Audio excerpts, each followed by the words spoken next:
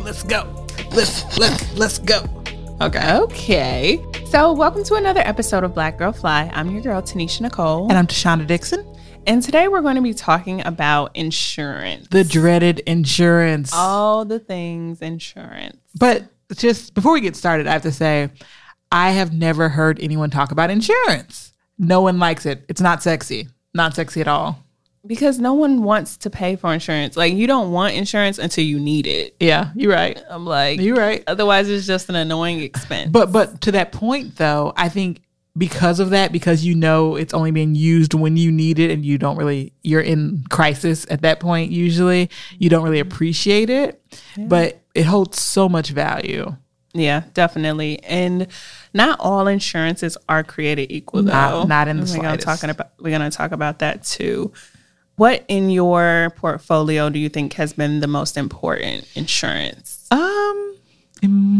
What things have I had go wrong?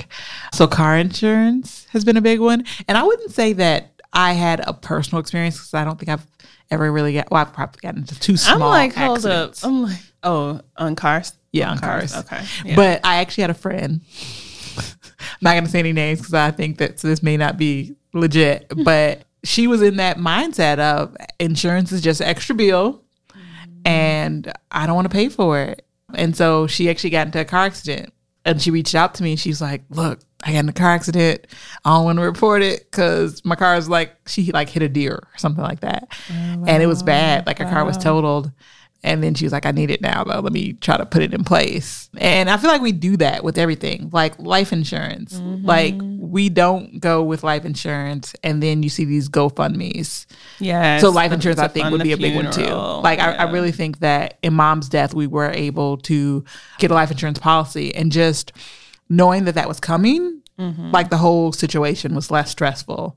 Yeah, it gave us a little bit of peace of mind. Yes. For sure. Yeah, I definitely agree with that. And I mean, she didn't have a ton of expenses after her death. I mean, and she didn't want her death to be a burden on anyone. Yeah. So I also think, in different cultures do things differently. So, some people want to go out and spend $20,000 on a funeral. Yeah.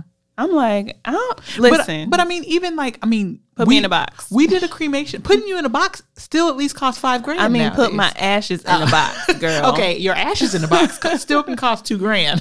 I mean, they can, but they don't have to. I think the minimum is like $1,000 though.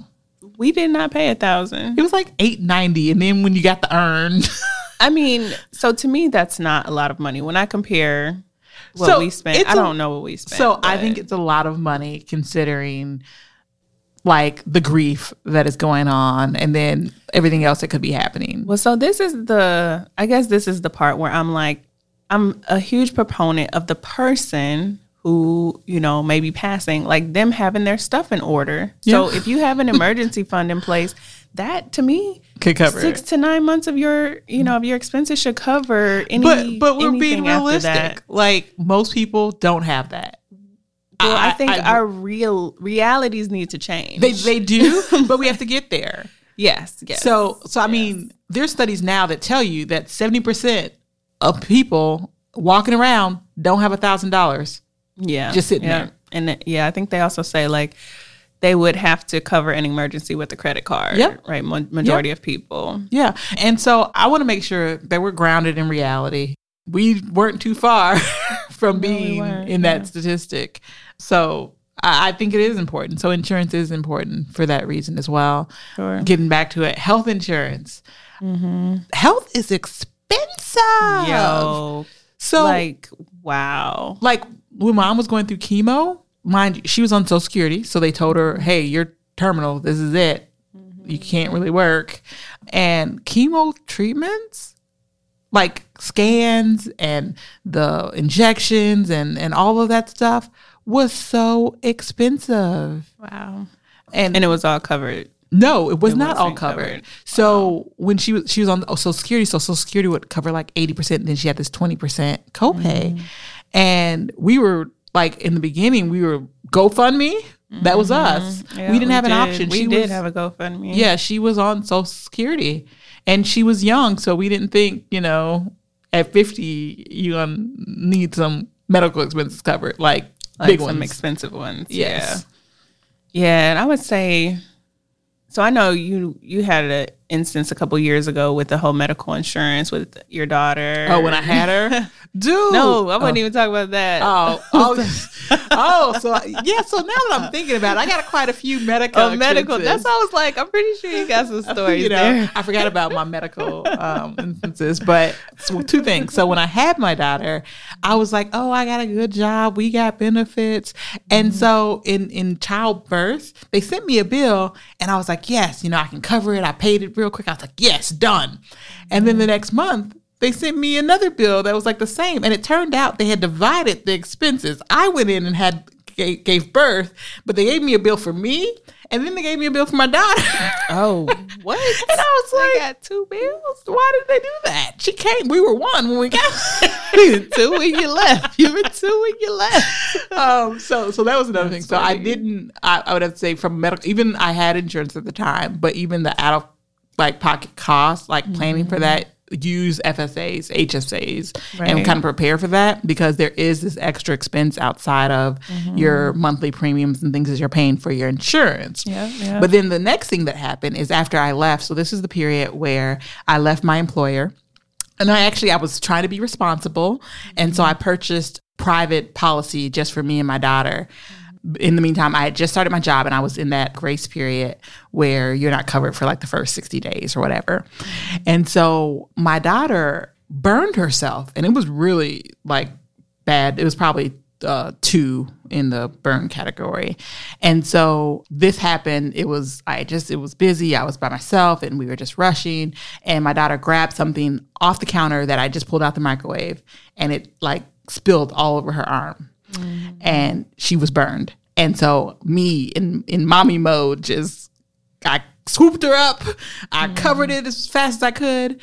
And I took her to the nearest place, which was a urgent care. Yeah, urgent care. And so we got there and the urgent care was like, this is a bit above our pay grade. Go to the hospital. And so I'm like, swooped her up again. We run to the hospital and we sit in the hospital for like 20 minutes and we get to the people and they're like, you need to take her to the burn unit. And they're like, so here's where it got complicated. They were like, I had my other daughter with me as well. They said, we can take her to the burn unit, which is an hour away. It was like, mind you, at this point, it's like 9-10 o'clock at night. But only you can ride in the ambulance. And I was like, what ambulance? I'm terrible with it. Maybe I'll try again. Ambulance. But I was like, what am I going to do with my other daughter who's like 4? Right. I can't leave her. And they're like, well, you could just take her yourself. We're not supposed to recommend it, but if you don't have childcare. Right? Like what? And so I took her, I just swooped her up. Got in the car again. Well, this time the hospital did clean it a bit for me. But we went to, but it was just, we were in the back. They were just like, here, let's rewrap it. And so we went to the burn unit, which was an hour away. And we were there to the next day. And they actually did all the cleaning and everything they're supposed to do for her burn. But I got a bill later. You want to know how many bills I got? Yeah. So at the time we had insurance. But it was insurance like that I paid for myself. I now know that the insurance wasn't great in coverage, but not for something like this. But so the urgent care sent me a bill, and that bill was pretty reasonable. It was like, oh, we just wrapped you. So it was like $75. I got bill from the hospital who told me to go to the burn unit, and they wanted $4,000 to $5,000. And I was like, but you guys didn't care for her. You told me to go somewhere else. And you guys didn't even drive. I drove. Right. And they said that at the hospitals, they don't charge for actually treatment. They charge on the severity of the reason you came in for. Wow. And then the people who actually fixed her, they charged me like $5,000. Wow. And I was like, dang, my deductible was like $9,000. And so I ended up paying the $75 at the urgent care. I was like, I'm going to skip this hospital for right now because y'all didn't do nothing. And I paid the burn unit first. And then I ended up paying the rest of it, or my to meet my deductible to the hospital. But I was really upset about that. Yeah. And it was, crazy. I was like, if I would have known that, I would have made different decisions. What would you have done differently? So the people at urgent care told me it was severe, but I was like in my panic. I was like, okay, I'll just go here. I didn't know, like, I didn't think burn unit. I probably would have just skipped the hospital part. Burn unit. So would you change anything on the financial side though? Would you have changed the type of insurance or the amount you had in deductible? Yeah. So I think it's about preparation. So in that instance, wasn't prepared for that deductible amount.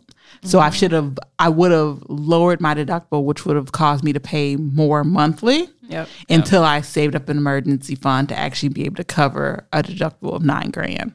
Yeah, and that, just for the folks who might not be familiar with that language, a deductible is the amount that you're responsible for covering before the insurance will kind of kick in and take over the rest of the cost. And there's usually like some percentage or something after that, I think, of a split between the insurance and you. Yeah, most common it's like 80-20, 10-90, somewhere in there. And the split will determine how much your monthly will be. Like if they have a larger split, you may pay more monthly. And, you can fluctuate on the actual amount of the deduction, and that will also impact your monthly cost. Yeah, so like I guess what I'm saying, if you guys hadn't caught on, is insurance is important. It would have cost, when I think about this, I also think about the bankruptcy statistics. Like everyone associates bankruptcy with people being frivolous, people going out buying things, but actually the largest number of bankruptcy relate to having medical expenses that people didn't account for. So more bankruptcies are filed because of that and not having the proper coverage. So yeah, which is real. I mean, I've had a couple of medical things, but nothing as substantial as that. I think for me, the most important thing on the medical side was when I was transitioning to becoming an entrepreneur. And like, I was so afraid because everyone talks about how getting benefits.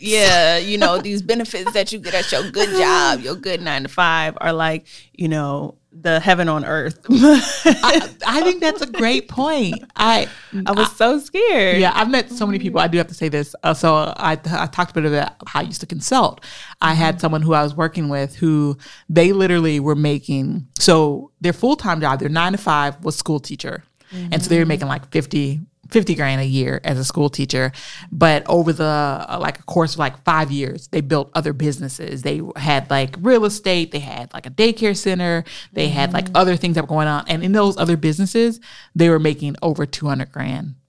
And I was like, why are you holding on to this job? You're spending a large portion of your time with this job, and it's not your most profitable space. And they're like, man, I need them benefits. And it was more than a 9-to-5. It had a lot more obligations. Yeah. So with the school teacher, they were actually also a coach. And so literally it wasn't just the school time, but it was traveling, coaching, the after school, before school practices. Mentoring your kids. And I was like, you need to cut that out. And I really had to. It was interesting to me because even at that level of making a substantial income, they were still tied to this concept of benefits. And I was like, you could buy these on your own, right? Yes. And actually, the state that we were talking about, the school teacher benefits were horrible. And so we actually found out when we started to look at it that it was going to be cheaper to not get those good benefits through the school and do your own. Yeah. And that's exactly what I found out on my own. At first I had switched over to COBRA, which I think you can have it up to 18 months after you leave a job. It's basically the same insurance that you had with that job,